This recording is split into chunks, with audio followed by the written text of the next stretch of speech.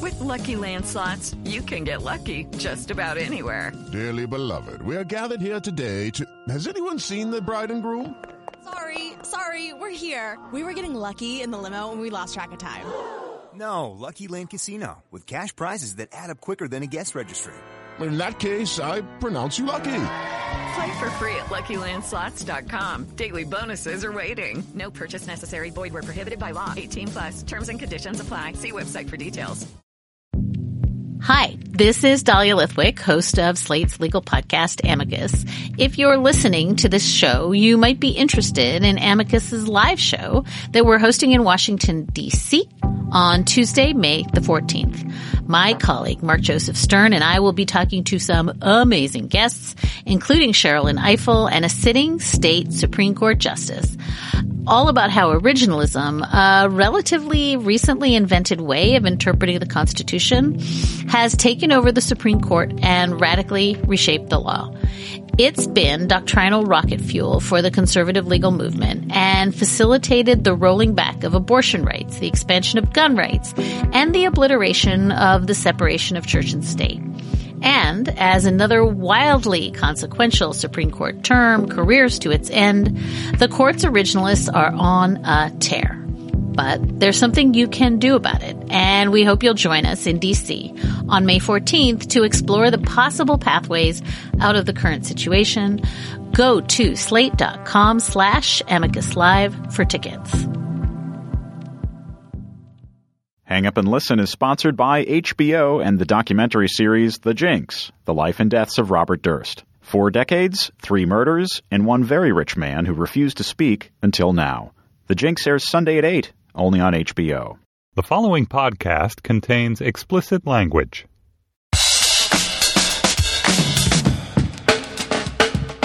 Hi, this is Josh Levine, and this is Slate's sports podcast, Hang Up and Listen, for the week of March 9th, 2015. On this week's show, Ken Pomeroy will join us to talk about the state of college basketball, why games have slowed to a crawl, and whether the sport needs an overhaul. We'll also discuss the decline and fall of the running back in professional football, whether anything can be done to bring the position back to its former glory.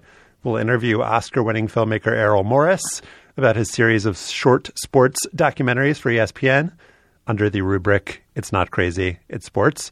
And in our bonus segment for Slate Plus members, we'll talk about Jim Boeheim and Syracuse basketball malfeasance. Joining me in Washington, D.C., Stefan Fatsis, author of the books Word Freak and A Few Seconds of Panic. Did you say Syracuse or Syracuse? Did you say I think I said Syracuse. Some people use the Z. But a lot of people say Syracuse. Right. I say Syracuse. But people from out west often say Syracuse. Right. So it's pronounced like sea urchin abuse. Yeah. I pronounce it Jacques, and I was right. With us from New York, it's Mike Pesca, host of Slate's daily podcast, The Gist with Mike Pesca. Did not and go to a purveyor of French accusations. And did not go to Syracuse. Tout l'avor. No, I've been to Syracuse many times. I covered the Empire State Games in Syracuse. Oh, yeah. I was there during the Empire State. I don't think I covered Not the same ones that I covered in 1981. Maybe. I know I didn't when I was 18 years old. But they had boxing, like high school boxing in the Empire State Games. I love that. Yeah. And that's where I was introduced to team handball. Really? Yeah, 1981 Empire State Games. My friend, who's now a philosophy professor, was on the New York State team handball team. No. For Long Island, yeah. I think they lost to Hudson Valley 8-9 in that leg of their leg. The Long Island region. Mm-hmm. Yeah. As you might have heard, we're part of a brand new podcast network called Panoply. No team handball podcast yet.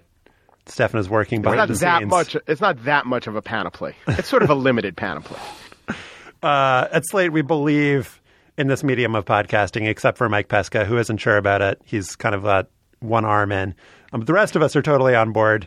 We're building this sucker out. In addition to all the Slate shows you know and love, we partnered up with New York Magazine's Vulture, Food 52, which has a podcast called Burnt Toast. Real Simple is in there, Inc., New York Times Magazine, a bunch more. You can hear... Happier. Gretchen Rubin's Happier, my new favorite. Happier from Gretchen Rubin, Mike Pesca's favorite. You can hear Panoply programs on Stitcher, SoundCloud, and on all major podcast apps. To hear some of the first offerings of the Panoply Network, go to itunes.com/Panoply. You do not need to know how to spell Panoply to listen to Panoply Podcast. You do need to spell it to sign up. Just at least once you need to know how to spell it. So it's PANOPLY, itunes.com/Panoply. Can I have a language of origin? It's Greek. I'm going to say Greek. I'm going to say Greek too. A goat man, a man with legs of goat. Can you use it in a sentence? Oh, you just did. All right, the college basketball regular season is over, and the sport's biggest story is Kentucky's quest for an undefeated season. It's always a quest for an undefeated season. It's not a journey. It's a quest. This would be the first since Indiana did it in 1976, but all is not happy. Not the first quest. Not the first quest. The first, any time. The first success quest. All is not happy in college hoops land, though. Sports Illustrated has a feature by Seth Davis called "Crisis on the Court: Why College Basketball Needs an Extreme Makeover." ESPN's Jeff Goodman has a piece headlined "The Poor Health of College Basketball." Mike, I think I'm going to need a college basketball crisis on the court theme song. I got a voice where I got crisis on the court. Dun, dun, dun, dun, dun, dun, dun, dun. We've got special graphics here that you can't see. College basketball in crisis. The problem is the word crisis has come crashing through the court, and all the hardwood has gone in shards, and one of the shards has impaled a referee and a doughy-faced cheerleader boy. A doughy-faced cheerleader boy. Interesting word order there. But we press on. The problem is that the game is slowing down. Teams accruing the fewest possessions per game since Ken Pomeroy started tracking that stat 13 years ago. Teams are averaging a mere 67.5 points per game.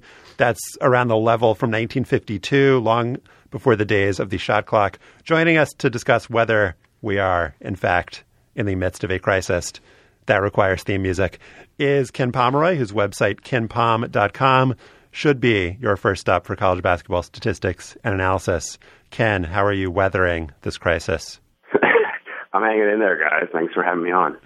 So, first, let's establish, is college basketball, in fact, slowing down?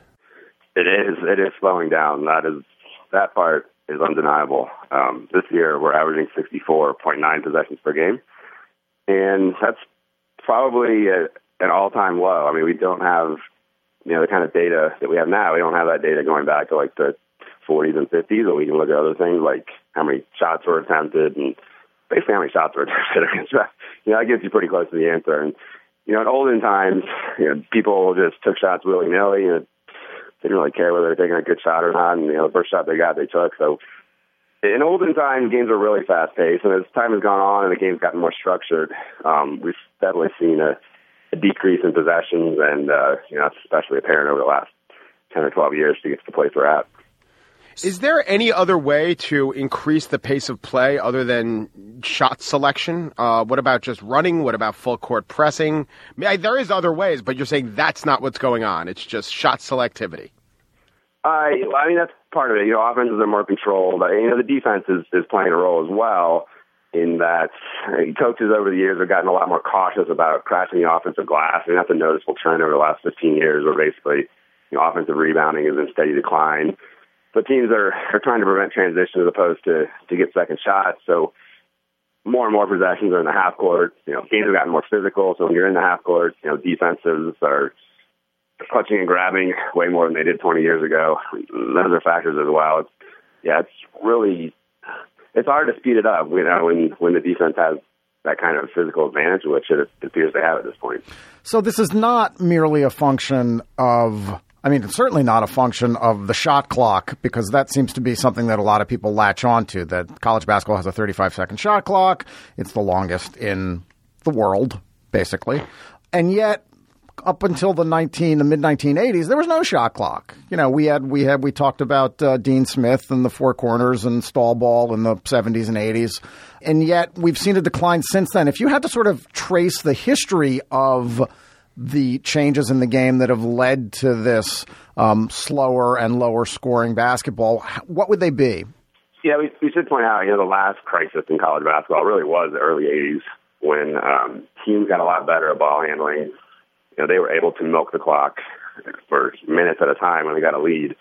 And, that's the reason the shot clock came about. And the shot clock did provide a boost in pace initially, but it was basically temporary, and, over time, we more than compensated for it.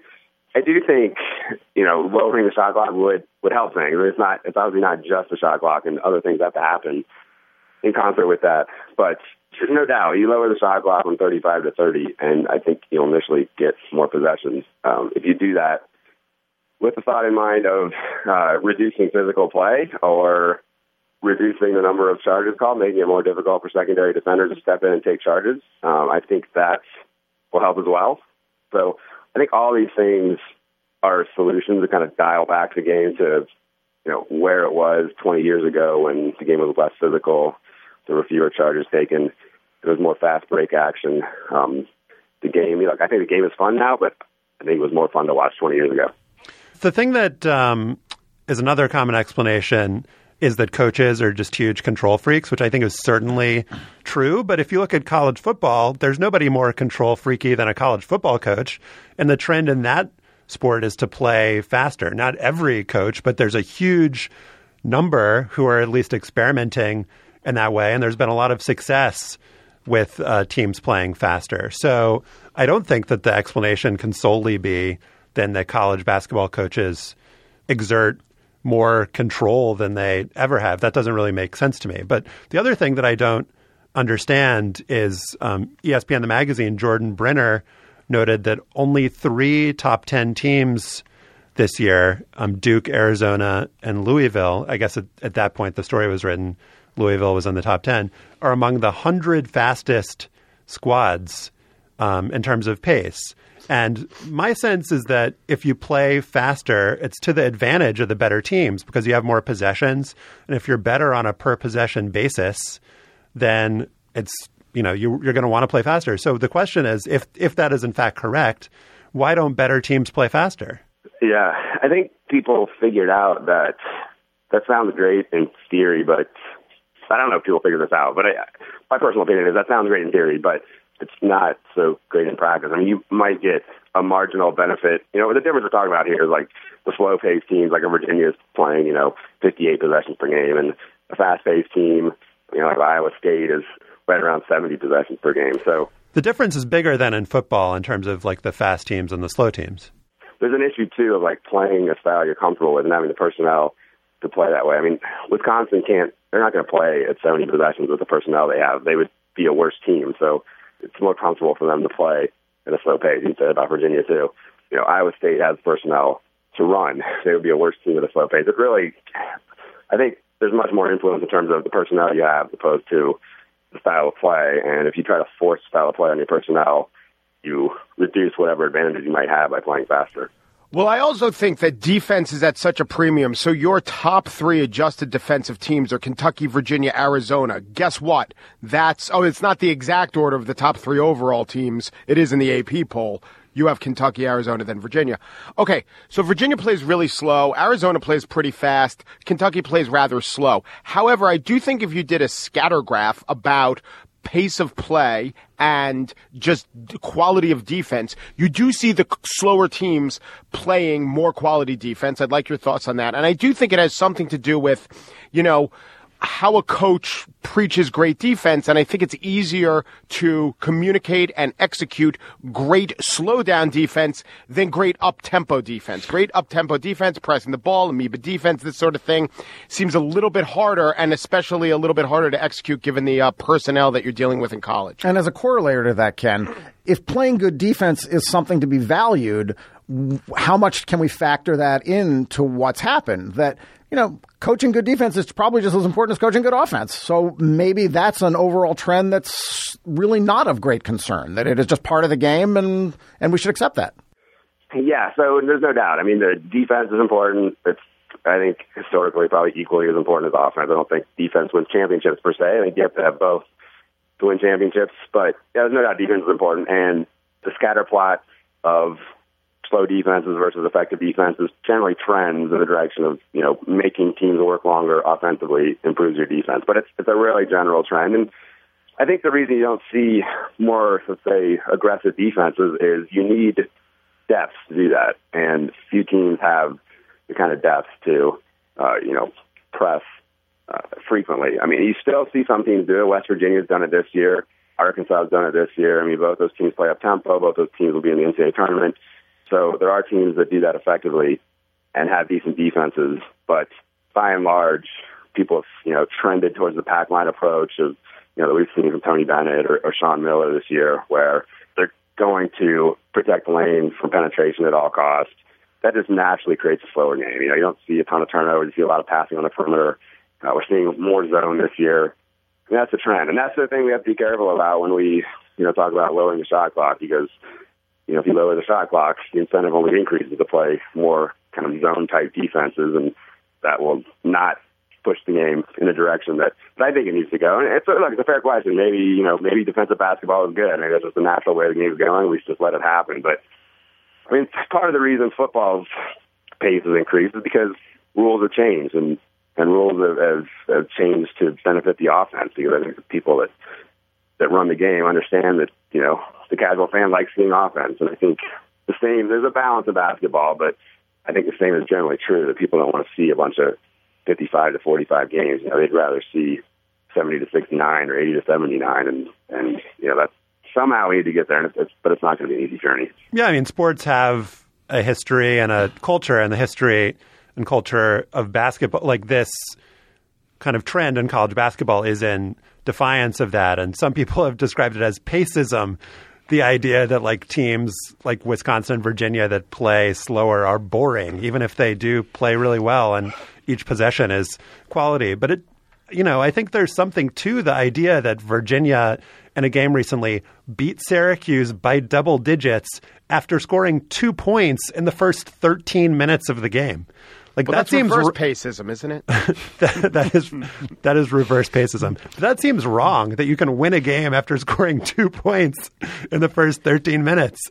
Yeah, that's a problem. And I think so. There's another issue here where both Virginia and Wisconsin, they actually, especially when Virginia had Justin Anderson, they both played really efficient offensive basketball. So, watching a slow-paced game with those teams is actually not that painful. It can be pretty easy to watch at times. You're going to see some scoring. But when it goes wrong is the issue. And, the first 10 minutes of that Syracuse game, it went wrong for Virginia. The next 10 minutes, it went great. They exploded and baskets were going in from everywhere. But that's the issue. You can still have games that are great to watch that are slow paced, but the potential for a train wreck is much, much greater when you're watching a 55 possession game as opposed to a 75 possession game. If we stipulate that fans like a little bit more offense and that the pace of play could increase for the better, how do we do that? How much of it do you think is tightening up on charges versus blocks? How much of it is maybe that the lane should be wider, or that the three-point arc should be moved farther out? I mean, which of the fundamental changes to the sport do you think need to be made?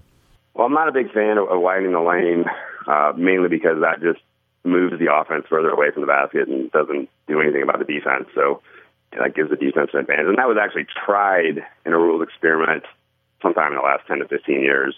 The result was decreased efficiency, lower scoring.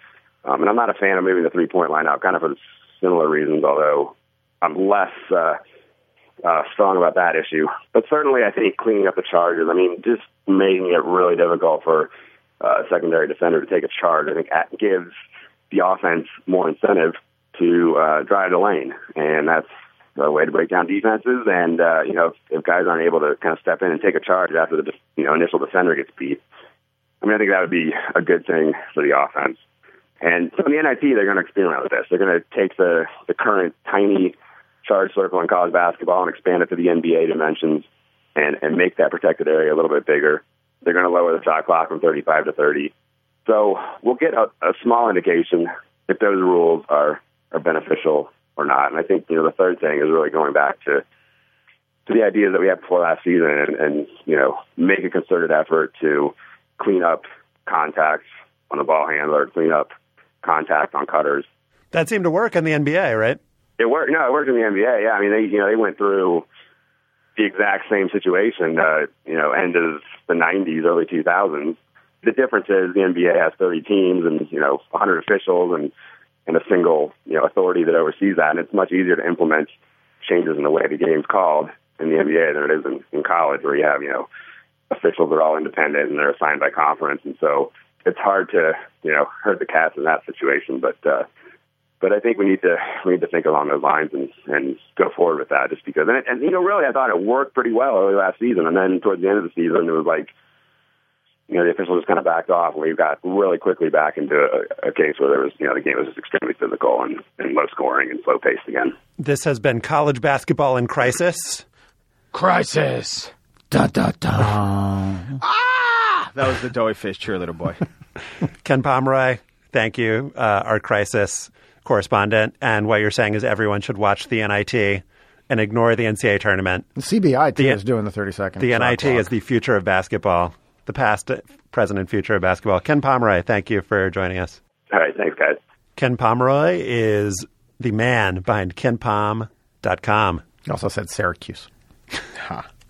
You got to include in every back announce from now on the guest's pronunciation of Syracuse. We've got an interview coming up in a very little bit with Errol Morris, who's directed some of my favorite documentaries. And so it is fitting that our sponsor this week is The Jinx, The Life and Deaths of Robert Durst, the documentary series from HBO that's emerged from the minds of Andrew Jarecki and Mark Smerling, the Oscar nominees behind the fantastic documentary film Capturing the Friedmans. The premise here is that Robert Durst is a strange and creepy and very rich dude. And until now, he is a strange and creepy and very rich dude who has refused all interviews. But Durst talks in this 6-part series, which airs Sundays at 8 on HBO. And the man says some very odd and interesting things. As a result of those odd and interesting things that Robert Durst says, and of the evidence uncovered by the filmmakers, the district attorney in Los Angeles is reopening the investigation into the death of a woman in December 2000 who is friends with Durst. The Jinx was made with the cooperation of Robert Durst, and Slate's TV critic Willa Paskin calls it unnerving and engrossing. The Jinx, The Life and Deaths of Robert Durst, airs on Sundays at 8, only on HBO. Amid all the news of cuts and signings in the opening few days of NFL free agency, one news item passed by relatively unremarked upon. Maurice Jones-Drew, who was drafted by the Jaguars in 2006 and played in the NFL for 9 seasons, announced his retirement at the age of 29. Jones-Drew, who scored 15 touchdowns as a rookie and led the league in rushing yards as recently as 2011, had just 96 yards on the ground for Oakland last year before deciding to leave the game. In another sign of how running backs are valued these days, the 2 leaders in rushing attempts in the 2014 season were the Cowboys' DeMarco Murray and the Eagles' LaShawn McCoy. Dallas is allowing Murray to test free agency, choosing to place its franchise tag on wide receiver Dez Bryant instead. Philly traded McCoy to Buffalo for linebacker Kiko Alonso. A linebacker named Kiko is now more valuable than one of the league's best running backs. The decline of the running back is not breaking news. We talked about it in the Cretaceous era of Hang Up and Listen back in 2009. But the pace of the decline has accelerated since then, counter to the pace of college basketball. Can anything save the endangered NFL running back, Mike Pesca? Yes, I think perception can. But the important thing is that running backs are valued, but they stop being valued at around 30, and I think that's a rational valuation. Frank Gore had a decent season as a 30-year-old, and there are some exceptions like, Tiki Barber, mainly because he was really underused in the beginning of his career. But, yeah, these guys, well, I added up all the hits that a running back, and it's impossible because you don't know how often he's into block. But think about all the hits that the 5'8" Maurice Jones-Drew took in that year where he had 343 carries, was it? And he had, or maybe it was even 300. He had around 350 carries one year. He caught 40 passes. How many times did he go out for a pass and was separated from it by a defender, so he hit him? How many times did he stay into block? And also, the kind of blocks that a running back will often take, and there's a big video of him decleating an opponent. He will take an on-rushing linebacker in Maurice Jones-Drew's case, a guy a lot bigger than him, running at full speed. So it's not a lineman type block where you lock hands. Those guys often have leg injuries and lower injuries. These are the most vicious hits you could take, and there are hundreds of them. I mean, that year he got hit, I would estimate, around 500 times. And he carried the ball almost that many times for about 3 years. It's just impossible to survive at that pace. Maurice Jones-Drew, it turns out, was kind of a very typical career arc for a running back. Chase Stewart over at footballperspective.com has done a couple of studies, statistical analyses of how running backs age and how their performance declines. And Jones-Drew led the league in rushing at 26, and Stewart's look at a lot of running backs, and their numbers show that running backs peak at 26, and then they begin a very, very steady decline, and that even if you do well at 29 or 30 or even 31 in those rare cases, there's no guarantee you're going to have a good season at 29 or 30 or 31 or 32. So it's pretty, you look at the lines and it's dramatic. And I think athletes are starting to realize that. I think running backs are starting to realize that. Rashard Mendenhall retired what we would consider early. Go back to 2001 when Robert Smith of the Minnesota Vikings retired when he was still in the 20s. So there's a recognition among the players that my longevity is not real. My longevity is not going to take me to my mid-30s the way it does for other position players. The NFL has certainly recognized this trend. Bishop Sankey was the first running back taken in the 2014 draft, 54th overall. There wasn't a first-round running back taken the previous year either. Rob Weintraub did a story for Slate about running backs a few years ago, noted that they have the shortest careers of any position group, 2.5 years. They suffer more season-ending injuries than other players. And the way that the league CBA is set up now, there's really not any way for a mid-tier running back to make a decent living playing football. And that's even, you say, well, define what you mean by decent living playing football. I mean, I think that it's reasonable to say that even by comparison to a good white-collar job. Because, okay, LaShawn McCoy gets a 4-year rookie deal. He got $1.5 million guaranteed money. He got the next big guaranteed deal, $20 million, because he was the best running back in the league at that point. But for the average guy, if you're not going to have anything beyond that rookie deal, you make $1.5 million for 4 years. If you even make it that long, that's like $400,000 per year. And then you're just done with your entire career at age 25. Right. You don't have you're not working into your 40s or your 50s. And so the question is, and Mike, you raised this in our pre-show chatter, I still think that in middle school and in high school, the best, biggest, baddest kid plays running back. Yeah, I think you want to play quarterback. It's pretty clear who can or can't. You want the ball. A kid wants the ball. So that's the number one position. You don't have to rely on it anyway. It's the most fun position to play if you could play it. But body type, everyone playing running back, almost everyone playing running back could also play linebacker. And if all these guys had made that choice, they'd have many years onto their career. Of course, there'd be no one running the ball. I also was looking, I'll throw this out there. I don't know if this is significant. Maybe the entire world of football is changing towards youth. But last year was the first year that there was no 1,100 yard. Now, I didn't go by the 1,000-yard receiving metric, but I chose 1,100. There was no 1,100-yard receiver who was over 30 years old. The only other time that's ever happened is, I think, 2008. If you go by yards per game, I think I put in 75 yards per game and up. There was no one in their 30s. So recently, Larry Fitzgerald had been a very effective receiver into his 30s. Andre Johnson had been a very effective receiver as a 31-year-old. Both those guys fell off last year. Both in horrible quarterback situations, though. Yeah, sure. But maybe it's a coincidence. But, receiver for the first time, even Calvin Johnson, 28, seems to be falling off a little bit. And all these great receivers are guys who are, 25.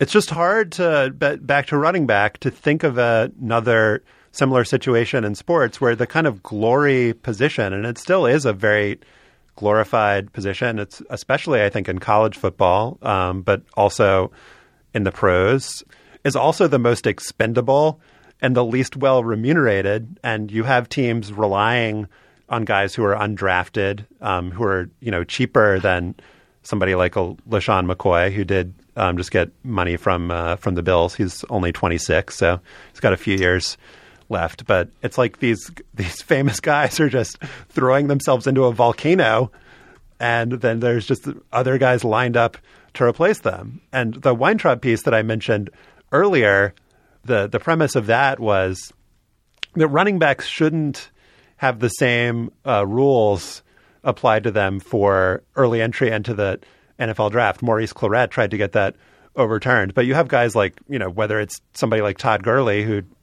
has a knee injury and presumably his pro career will be worse due to the punishment he took in college, or, even guys who don't have a serious career-threatening injury, who are just taking these 500 hits or, whatever the number is, Mike, and are just taking those hits in an uncompensated fashion. Like a guy like Leonard Fournette for LSU, who's the number one recruit coming out of high school, can't go pro for 3 years, is physically, ready to do so. Every hit that he takes shortens his eventual NFL career and his money-making opportunities. Like every single thing is lined up to make running backs' careers worse. Was it Marcus Lattimore, the 49ers drafted? He had knee problems in college. He had an insurance policy. He had an insurance policy at least, right? Yeah. But insurance policies pay out not for diminution, not for falling back 2 rounds in the draft because of they do actually. His policy did pay for him falling out of the first round. Oh wow. Yeah. Good job, policy. Way to go. Pat that policy on the rump. I mean, if the NFL is recognizing this trend, it's certainly something that some coaches recognized decades ago. At least a couple decades ago. Mike Shanahan was either criticized or praised for operating running back by committee when he was in Denver. And the general trend in the NFL is to lean away from older players. The Boston Globe last year looked at the age trends in the NFL overall. 380 players over age 30 in 2010, 312 players over the age of 30 in 2013. So you just wonder, I think part of the issue here is that the generation of coaches and commentators come from a more running back-centric, smash-mouth era. They're so wrong. Merrill Hodge going on, and everyone, if you don't establish the run, it's so wrong. But yes, you're right. So I wonder if, let's fast forward 20 years when the people who are talking about the game and coaching the game came up in this more passing-centric era. Will that mean that the best athletes will be pushed to other positions? Does that mean that anything substantive about running backs will change? Sure, why not? If Chip Kelly can redesign and get people rethinking how offenses should be run generally, what's to see a overhaul in the general structure of the sport, the positions and what we emphasize and what we de-emphasize? How many running backs you carry on a roster? How many times you deploy a running back in the backfield? How many you deploy in the backfield? Why can't that change? Just sort of like your general, when we think about what a basic formation in football is, I think it's certainly conceivable that in 20 years, the running back won't be part of the equation in the same way that it is now. It will look different. The way that fullbacks don't really exist anymore. Right. I would also say that there's an element to it. The nature of the position is such that experience and savvy probably don't pay off as much in running back as they do in quarterback. And also there's just there's only so much a running back can do to adjust his game. So it's not like Michael Jordan becoming an outside shooter or Peyton Manning with his, weak noodle arm learning smarter ways to get the ball to open receivers. I think running backs have to be fast and strong, and once you lose 10% of that, the next guy's fast and strong. Doesn't matter how smart you are. To some limited extent it does, but I think there are diminishing returns as far as experience with running back much more than any other position. That's right. It's interesting. It was one of the comments on one of those Chase Stewart columns on Football Perspective. A commenter pointed out that most running backs, there isn't a great difference among running backs. Even the greatest running backs don't average 4 or 5 yards per carry more than 50 or 60% of the time. If they get to 60%, it's extremely rare. This guy said there was like one instance of that in recent seasons, and that even the great years with the great backs, gaining 4 or more yards per carry happens less than 50% of the time typically, so that anybody can rush for 3 or 4 yards. And what separates the greatest running backs is the ability to do something in the open field when they get beyond the defensive line. There's just something sad and kind of perverse, especially in college football, with like the quality that gets you the most notice and attention and touted as a potential great player is the same one that hastens your demise. Like when you see a guy like Fournette or Todd Gurley running over dudes in an uncompensated manner, it's just like you can see the cash register running backwards. Yeah, right. So what you need to do is establish yourself as an excellent, like a great freshman year, have a couple good games, and then commit a crime or sign a autographs. Sign an autograph. That's really the perfect Get a violation. tattoo. No one thinks you're a bad person. Maybe you could do, how about this? Like get a contract where you sell your services to a charity, right? Like cut an album, sell it to charity. Right? Be like a really good, take a role in a Hollywood movie, get banned by the NCAA, become a martyr, go to the NFL. There's my advice to you. That's my insurance policy. Right. I now want to say a few words about Slate Plus, our membership program where for $5 a month or $50 a year, you can get extra stories and access to members-only events and extra segments on this podcast, as well as the political and culture gabfests.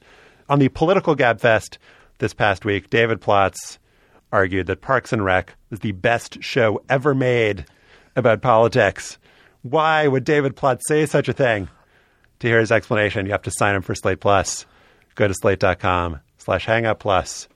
To hear it, that is slate.com/hangup+. He just said it to get a rise out of Emily. Emily loves the show. She watches it with her kids. They love it. She's seen episodes multiple times. Stefan. Last week was Errol Morris Week on the website Grandland, and if you missed it, then please pause this podcast and step into the time machine immediately to your right now that we are all in the same chunk of space-time. I can tell you that Morris, the director of such documentary features as The Thin Blue Line, Fast, Cheap, and Out of Control, and the Oscar-winning The Fog of War, has made 6 short films for ESPN under the rubric, It's Not Crazy, It's Sports. Those 6 shorts are about electric football, a stolen jersey, Ty Cobb's dentures, a love affair between a man and a horse, a man with a giant baseball for a head, and a guy who runs around naked. Let's listen to the first 40 seconds of The Streaker, Morris's film about an Englishman named Mark Roberts who gets his jollies by prancing around in the buff. What's your first question? I don't have a first question. What's your first answer? I live for fun, adventure. More importantly, I love making people laugh. And I've found a very unique, crazy way of doing that. To tens of thousands of people each time I perform. And that minute before, my heart is banging like crazy. Errol Morris, thank you for being here. Thank you for talking to me. And I do have a first question. I could be question. just another one of those crazy people babbling on some street corner, and you just walk past me and shake your head. But it's very nice of you to engage me. How do we know you're not standing on a street corner right now? Oh, I'm in my office. I could be later in the day. How do we know you're clothed? So many questions. I do have a first question for you, Errol Morris. You did not have a first question for Mark Roberts. And my first question for you is, why did you not have a first question for that guy? Because I never have a first question. It's my favorite opening, because at least it captures the way I do things. I was in the process of interviewing The Bad Apples, a movie about Abu Ghraib, standard operating procedure. And a friend of mine, Philip Gurevich, and I were writing a book based on the interviews, and he said to me, you know, you always start every interview the same way. And I said, how's that? And he said, you always tell the interviewee you don't know where to start. And I usually don't. And it's captured in that Mark Roberts interview perfectly, because we start and he asks me, what's your first question? And I tell him I don't have a first question. What's your first answer? Then he is off and running. And he runs without clothes, but you didn't ask him why he runs naked, what the nudity brings to it for him. Why didn't you ask him about why he prefers to be in the buff? I don't know. And maybe just the fact of it was enough. I can't think of a single interview I've ever done where somebody doesn't say, why didn't you ask him or her X or Y or Z?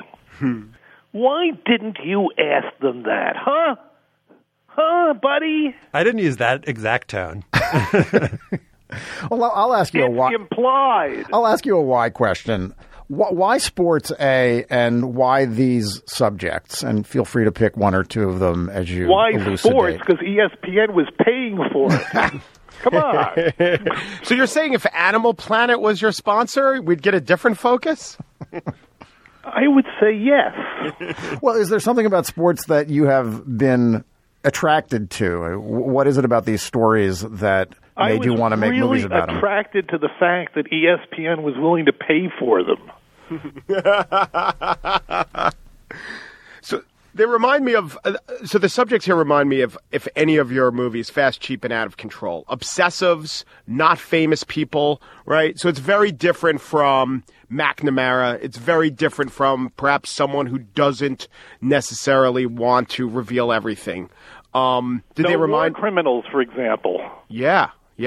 Did these guys, did Mr. Met, did the Auction Obsessive remind you of the Lion Tamer, the Topiary Gardener, the Mole Rat guy from Fast, Cheap, and Out of Control? At the time, no, but shortly after finishing them, people said, this is a lot like Fast, Cheap, and Out of Control, and hard to argue. But it wasn't on my mind while I was making them. So where'd the idea come from? Why these topics? They were brokered between ESPN, me, my producers, principally Jesse Wan, the advertising agency that was involved, Wyden and Kennedy. Everybody had their own opinion about what these topics should be. I had my favorites, certainly. And in fact, I like almost all of them.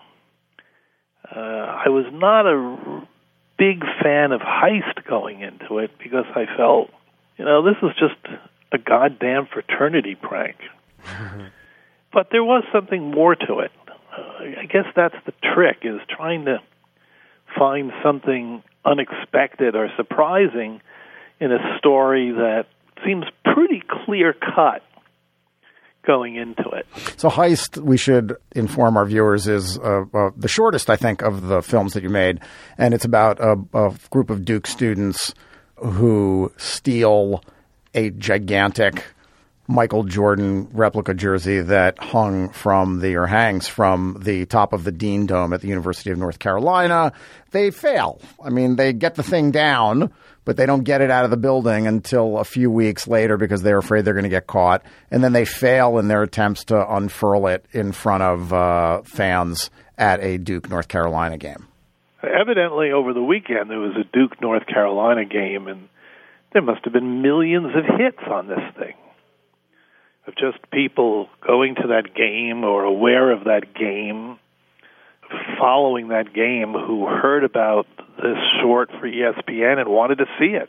I'd like to, a couple of times in this interview, you've said, hey, you've very honestly said, I did sports because the ESPN was the client, and I chose subjects because, as you said, there was a lot of brokering involved. Now, you've directed commercials, but you've also directed Academy Award-winning movies, which were certainly more labors of love. Did you look at this project more like the commercials, where you can bring your artistry and you can find interesting things there, or did you look at it more like a directorial endeavor of your choosing?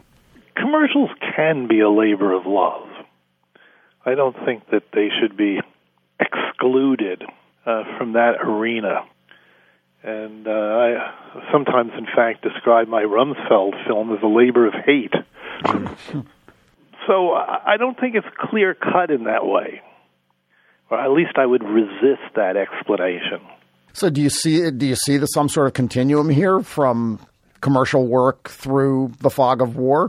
And if so, if there is some kind of continuum, where do these little vignettes about sports fit? Well, I've always done movies about obsessives, compulsives, eccentrics, et cetera, et cetera, et cetera. This movie, if you want to call it a movie, is like Fast, Cheap, and Out of Control. It's also like Vernon, Florida. I've been doing this sort of thing for years. And there was a whole period of time where no one would give me money to work in the 1980s, where I kept proposing one eccentric subject after another. People just wouldn't pay for it. When people come up to me, for example, and they say, I have a really great idea for a movie, and I always say, well, do you have a great idea of who's going to pay for it? So Vernon, Florida was known as Nub City because of people cutting off their limbs to get insurance money, right? It was known in the insurance trade as Nub City. The Nub City story has nothing to do with the movie that I made. Right, because you wanted to make that movie and your subjects threatened to kill you? Something like that.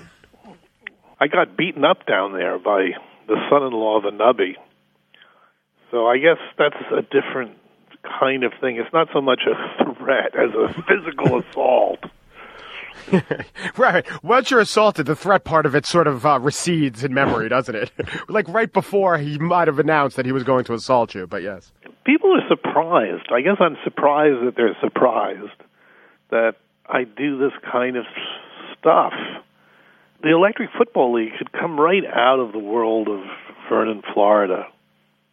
It's a portrait in Vernon, Florida, of a group of people living in a town in the Florida Panhandle. Here it's a group of people in Subterranean Stadium, a basement electric football league outside of Rochester, New York. And the stories are wonderful. I have to say, of all the films, those characters were certainly the warmest, and I felt like I got to know them, that there was some there to their characters and their personalities, because they were these obsessives, and I'm also attractive to obsessives and cultures like this. Does your empathy level or your feeling of connectedness to the people that you're making a film about, does it sort of go up? Are you happier? Are you more engaged when you're around a group of people like the Electric Football guys? Yes. That's a simple answer. Absolutely yes. I love those guys, and I loved her. I love the commissioner's wife most of all. She was terrific. Is it true that you do not have stereoscopic vision? I've never had it, no. So does that mean that you were not able to play sports? It actually does mean that I was not terribly good at sports. When people would throw a baseball at me, and usually it would hit me in the head rather than I would catch it. So no, I've never liked team sports in particular, although I became a rock climber, a different kind of enterprise altogether. Playing sports is one thing. Were you a fan of sports? Are you a fan of sports? Not so much, really. That doesn't mean I'm not interested in people who are interested in sports, but I myself am not the kind of person who looks forward to retiring over the weekend and watching a whole set of football or basketball or baseball games. Which is good. I mean, I'd want to commission that kind of person if they're an interesting person, because they could see things differently than what the sports obsessive would see. And maybe you were able to recognize things that were more interesting than the person steeped in it would be able to recognize. Well, when I first started doing advertising years and years and years ago, I would find myself in a car with people from an advertising agency, and they would just simply talk about sports. And I thought, oh my God, unless I talk about sports, I'm never going to be hired to do this kind of work. So I would pretend to be engaged or pretend to be interested. Now I don't do that anymore. I haven't done it for years. I sometimes tell people, actually, what you just said, you're better off with me because I'll see things that the other person will ignore. And as a result, by the way, I've probably done over 1,000 commercials. I've done hundreds of sports commercials. Yeah, you've done work for Nike, Reebok, Adidas, right? Everybody. Yeah. So I've even done them for the National Football League. So who are the athletes that you worked with in your commercial work who you found that you were the most fascinated by or were the most engaged with?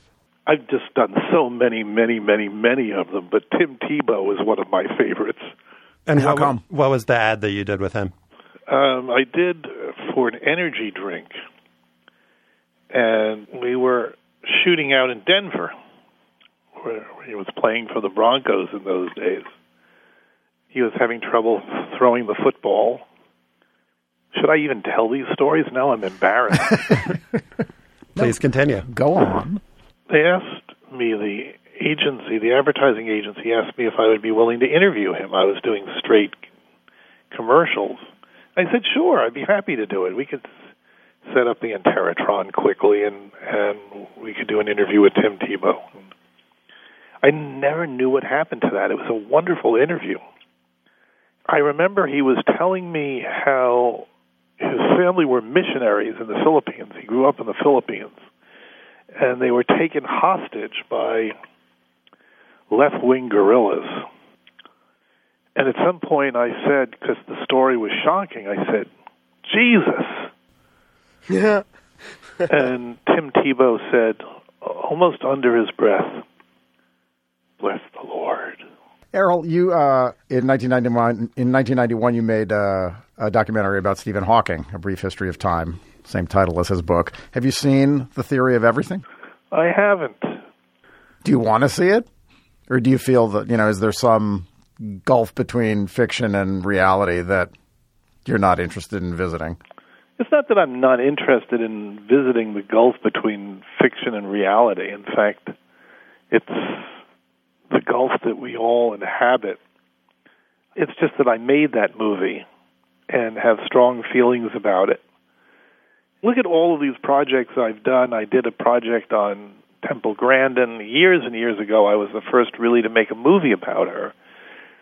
And then, it became a very popular thing. People made other documentaries, and then there was an HBO feature. Yeah. Just didn't want to see these because I felt that I'd been down that road in some form already. Errol, hopefully we can unearth that Tim Tebow interview footage. But if not, these 6 shorts you did for ESPN and Grantland are great for sports fans. Everybody should check them out. And thank you so much for being with us today. Okay, thank you. Errol Morris is a director of documentary features, shorts, and commercials. You can catch his 6 shorts for ESPN on Grantland. All right, now it is time for the Afterballs. I wanted to see if Errol could, if he could help me make a connection between Nub City and Dunk City. They're both in Florida Gulf Coast, but I didn't know if he would be able to follow that one with me. I don't know if he would have been as captivated by Florida Gulf Coast's tournament run behind Brett Comer, Chase Feeler, and the gang. Would it be odd if he just had lit up at that point? Like, now that's the one team that I got obsessed with. When they packed the zone with the 2-3-2, here he busts out a little magnet board. He's like, here's what you got to do. You got to run baseline and kick it outside. All right. But Enteratron, he did mention Enteratron. He mentioned it, but he didn't explain what it is. Yeah, I thought we could do Enteratrons for our Afterballs. It's like a teleprompter, but you see Errol Morris's face instead of words on it. Yeah. Which is really what you want to see. If I was running the Enteratron, it would not be Errol Morris's face. Yeah, it's not a requirement that it be Errol Morris's face, but it just allows it'll allows the interviewee. It'll look directly into the camera and see the interrogator, whether it's Errol Morris or Mike Pesca or someone from the CIA. There you go. All right, Mike, what is your Enteratron? Well, this weekend on Meet the Press, Senator Lindsey Graham pretty brazenly, proudly told Chuck Todd, I don't use email. This is the sort of thing that maybe people of a certain age, a certain privilege brag about.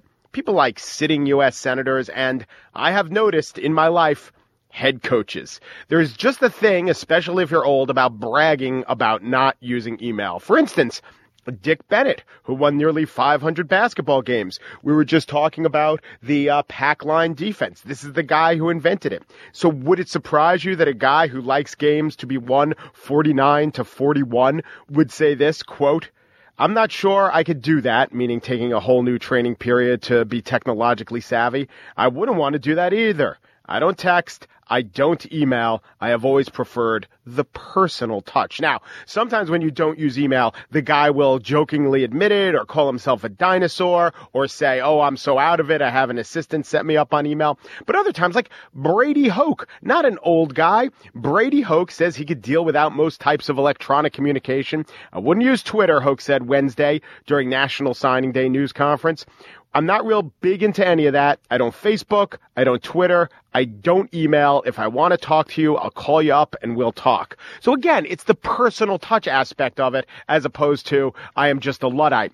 Digger Phelps does not use Twitter. I don't own a computer, he said, pulling out a stack of cards. Send me a text. I'll call you back. But I think the most famous person, or the one that I always see patting himself on the back for having nothing to do with technology and maybe having an assistant set up email and Twitter, is Tom Coughlin of the Giants. And in fact, not only does he not use Twitter, not only does he not email and doesn't know how to email, and he says, my kids always tell me stuff about this email, he also, during a news conference last year, made a reference to music in the locker room, and he started to say something like, I don't know, those little things, where's that music? Wait, what do you call that thing they come from? And the PR guy leans in and says, it's an iPod. And Coughlin said, what's an iPod? I see everybody with these things sticking out of their ears all the time. What the heck? What? You need music to run? You can't exercise without music? What the heck? Let me just say, by being so antiquated, Coughlin is actually cutting edge because they're not even making iPods anymore. So now Tom Coughlin and your average tech-savvy 7-year-olds will both be saying, what's an iPod? The 7-year-old, however, will know how to email. So when I wrote my book about football, Mike Shanahan, former head coach of the Denver Broncos, told me he didn't have an email account, didn't know how to use the email. When he got fired by the Broncos during his year off from the NFL, he told me he learned how to use email. But then in 2013, when he was hired by the Washington football team, he said that he doesn't use the email or know how to use the email. It's such a brag. It's Luddite brag. It's a Dumble brag. Yeah. He just spent that year learning how to use email so he wouldn't accidentally use it. Good point. Later. Thanks. Yeah. Stefan, what's your Interrotron? Well, it goes without saying that a lot of foreign athletes work in the United States more than ever. The NBA put out a press release in October trumpeting the fact that of the 450 or so players on opening night rosters, a record 101 were internationals. About a quarter of Major League Baseball players, National Hockey League players, Major League Soccer players are foreigners. All of those athletes need work visas to get into the United States. And given the numbers, it would seem that it's pretty easy to get a work visa to play sports in America. But last week, the United States government denied the visa application of Natasha Harding of Wales, who was to have joined the Washington Spirit of the National Women's Soccer League. Now, this looked weird to me. I mean, what possible reason would the United States government have to refuse the admission to this great nation of a Welsh woman who wants to play footy at the highest level? Especially when, based on my by no means in-depth internet research, it appears that visa rejections for team athletes are pretty rare. But it does happen. Team athletes who want to play in the USA usually get what's known as a P1 visa, according to the U.S. Citizenship and Immigration Services. Team athletes must have achieved significant international recognition in the sport, and the league or event must be distinguished and require the participation of athletic teams of international recognition. Similar rules apply for individual athletes, though they often have to apply for a different visa, the B1 visitor visa. But visas do get denied. Pretty much every spring you'll read about baseball players, usually from Latin America, whose visas are rejected. The New York Times reported in 2011 that 17 players had visas denied that spring. The most common reasons for visa rejections in baseball, the Times said, are criminal convictions, mostly for drunk driving, followed by substance abuse, including performance-enhancing drugs. In 2012, an English striker for the New York Red Bulls, Luke Rogers, had to move back to Europe when his visa renewal was rejected. How come? No one would say, but stories noted that Rogers had a criminal record in England. In the last decade, individual athletes in sports like tennis and running have reportedly had a harder time getting their visas approved, mostly non-elite athletes who have a tough time proving that they're internationally recognized. A 2012 ESPN story highlighted Kenyan runners, including a world champion, whose applications for visas to run in U.S. races had been denied. On the other hand, the U.S. Citizenship and Immigration Services did in 2013 issue P1 visas to a Korean World of Warcraft star and a Canadian League of Legends star, developments that confirmed that gaming is a sport. The oddest brouhaha over a visa rejection occurred in November when Israeli point guard Gal Mekel couldn't sign with the Indiana Pacers after he was cut by the Dallas Mavericks because of delays with his visa renewal. That led to stories in conservative and Israeli media speculating that Mekel's visa wasn't extended, as the Daily Caller headlined, because he's Israeli. Breitbart.com wrote breathlessly, State Department refuses visa extension for Israeli NBA player as Obama announces doubling Chinese student visas. Mekel's visa was renewed a couple of weeks later. He was signed by the New Orleans Pelicans, but he was cut after playing in just 4 games. As for Natasha Harding, the Welsh soccer player, the league is certainly internationally recognized. It gives 3 roster slots on each team for international players, and Harding does play for the Welsh national team, so she is also internationally recognized. But there are lots of reasons why the government can deny a visa, and the Spirit won't say why Harding's was. So who knows? Maybe the State Department worried that she might be related to Tonya Harding. I sent messages to Natasha Harding on Facebook and Twitter. She didn't respond. She did, however, favorite one of those tweets. She's out there. That's a response. Yeah. Is that a response? She didn't respond. She didn't respond Mike textually. Shanahan would say he didn't understand that. It's not a response. He doesn't understand the Twitter. I think clicking a star is a response. Yeah. What's that? Something you do on your iPod? I think so. Josh, what's your Interatron? A couple of weekends ago, bantamweight mixed martial artist Ronda Rousey beat challenger Kat Zingano in 14 seconds using her famous arm bar to hold on to her UFC women's bantamweight title. This was fast for Rousey, but not that much faster than her previous 2 title defenses, which lasted 66 seconds and 16 seconds, respectively. Here's what UFC impresario Dana White had to say after Rousey's latest victory. This Kat Zingano fight, I was like, man, this fight's going to be a war. Kat's strong, tough, durable, what do I do with this girl? What do I do with this girl? I keep joking saying she's going to have to fight men, but I'm serious. It isn't just Dana White. This is how a lot of men assess Ronda Rousey, by pondering whether she could beat a man. After the Zingano fight, a 2011 video resurfaced in which a dude challenged Rousey's abilities. This is what happened. As a beginner who's never competed in judo and who has a white belt on, I've got to be honest. I don't think you have as much strength and can compete with a man, even though I'm a white belt. You know how to push my buttons. That was exactly how to get me to throw you.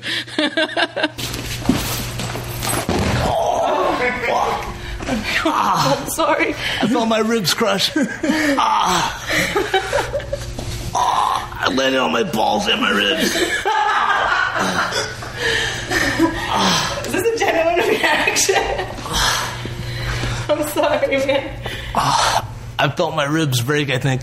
Are you serious? I think so.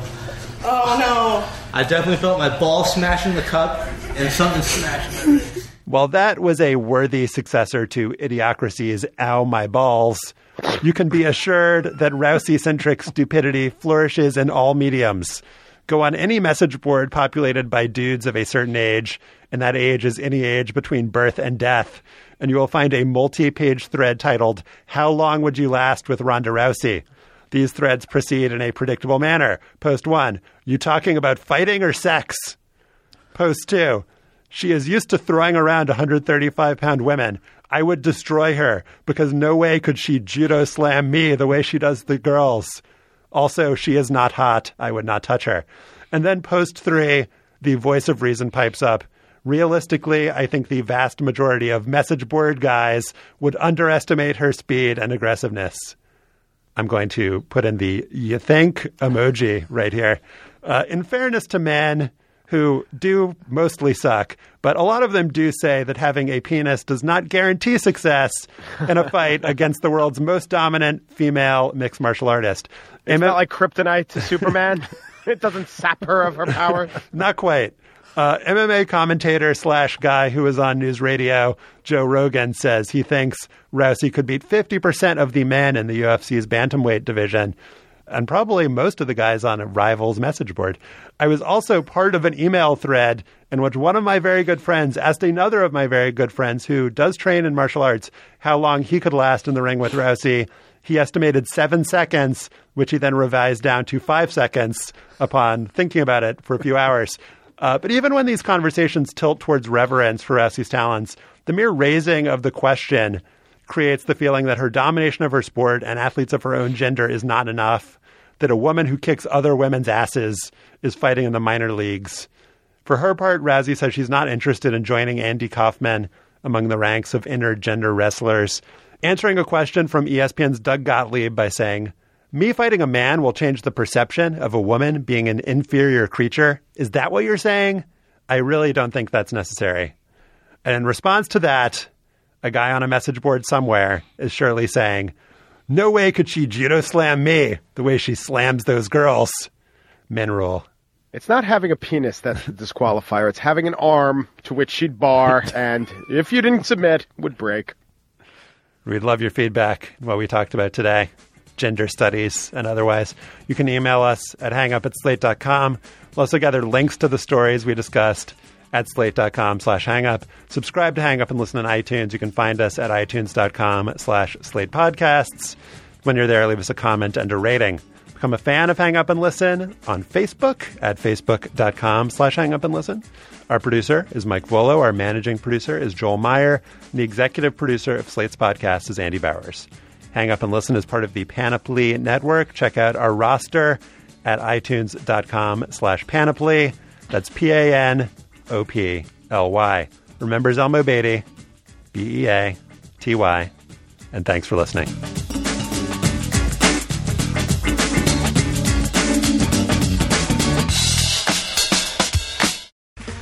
Okay, round two. Name something that's not boring. A laundry? Ooh, a book club. Computer solitaire, huh? Ah, oh, sorry, we were looking for Chumba Casino. That's right, ChumbaCasino.com has over 100 casino-style games. Join today and play for free for your chance to redeem some serious prizes. ChumbaCasino.com. No purchase necessary. Void where prohibited by law. 18+ terms and conditions apply. See website for details.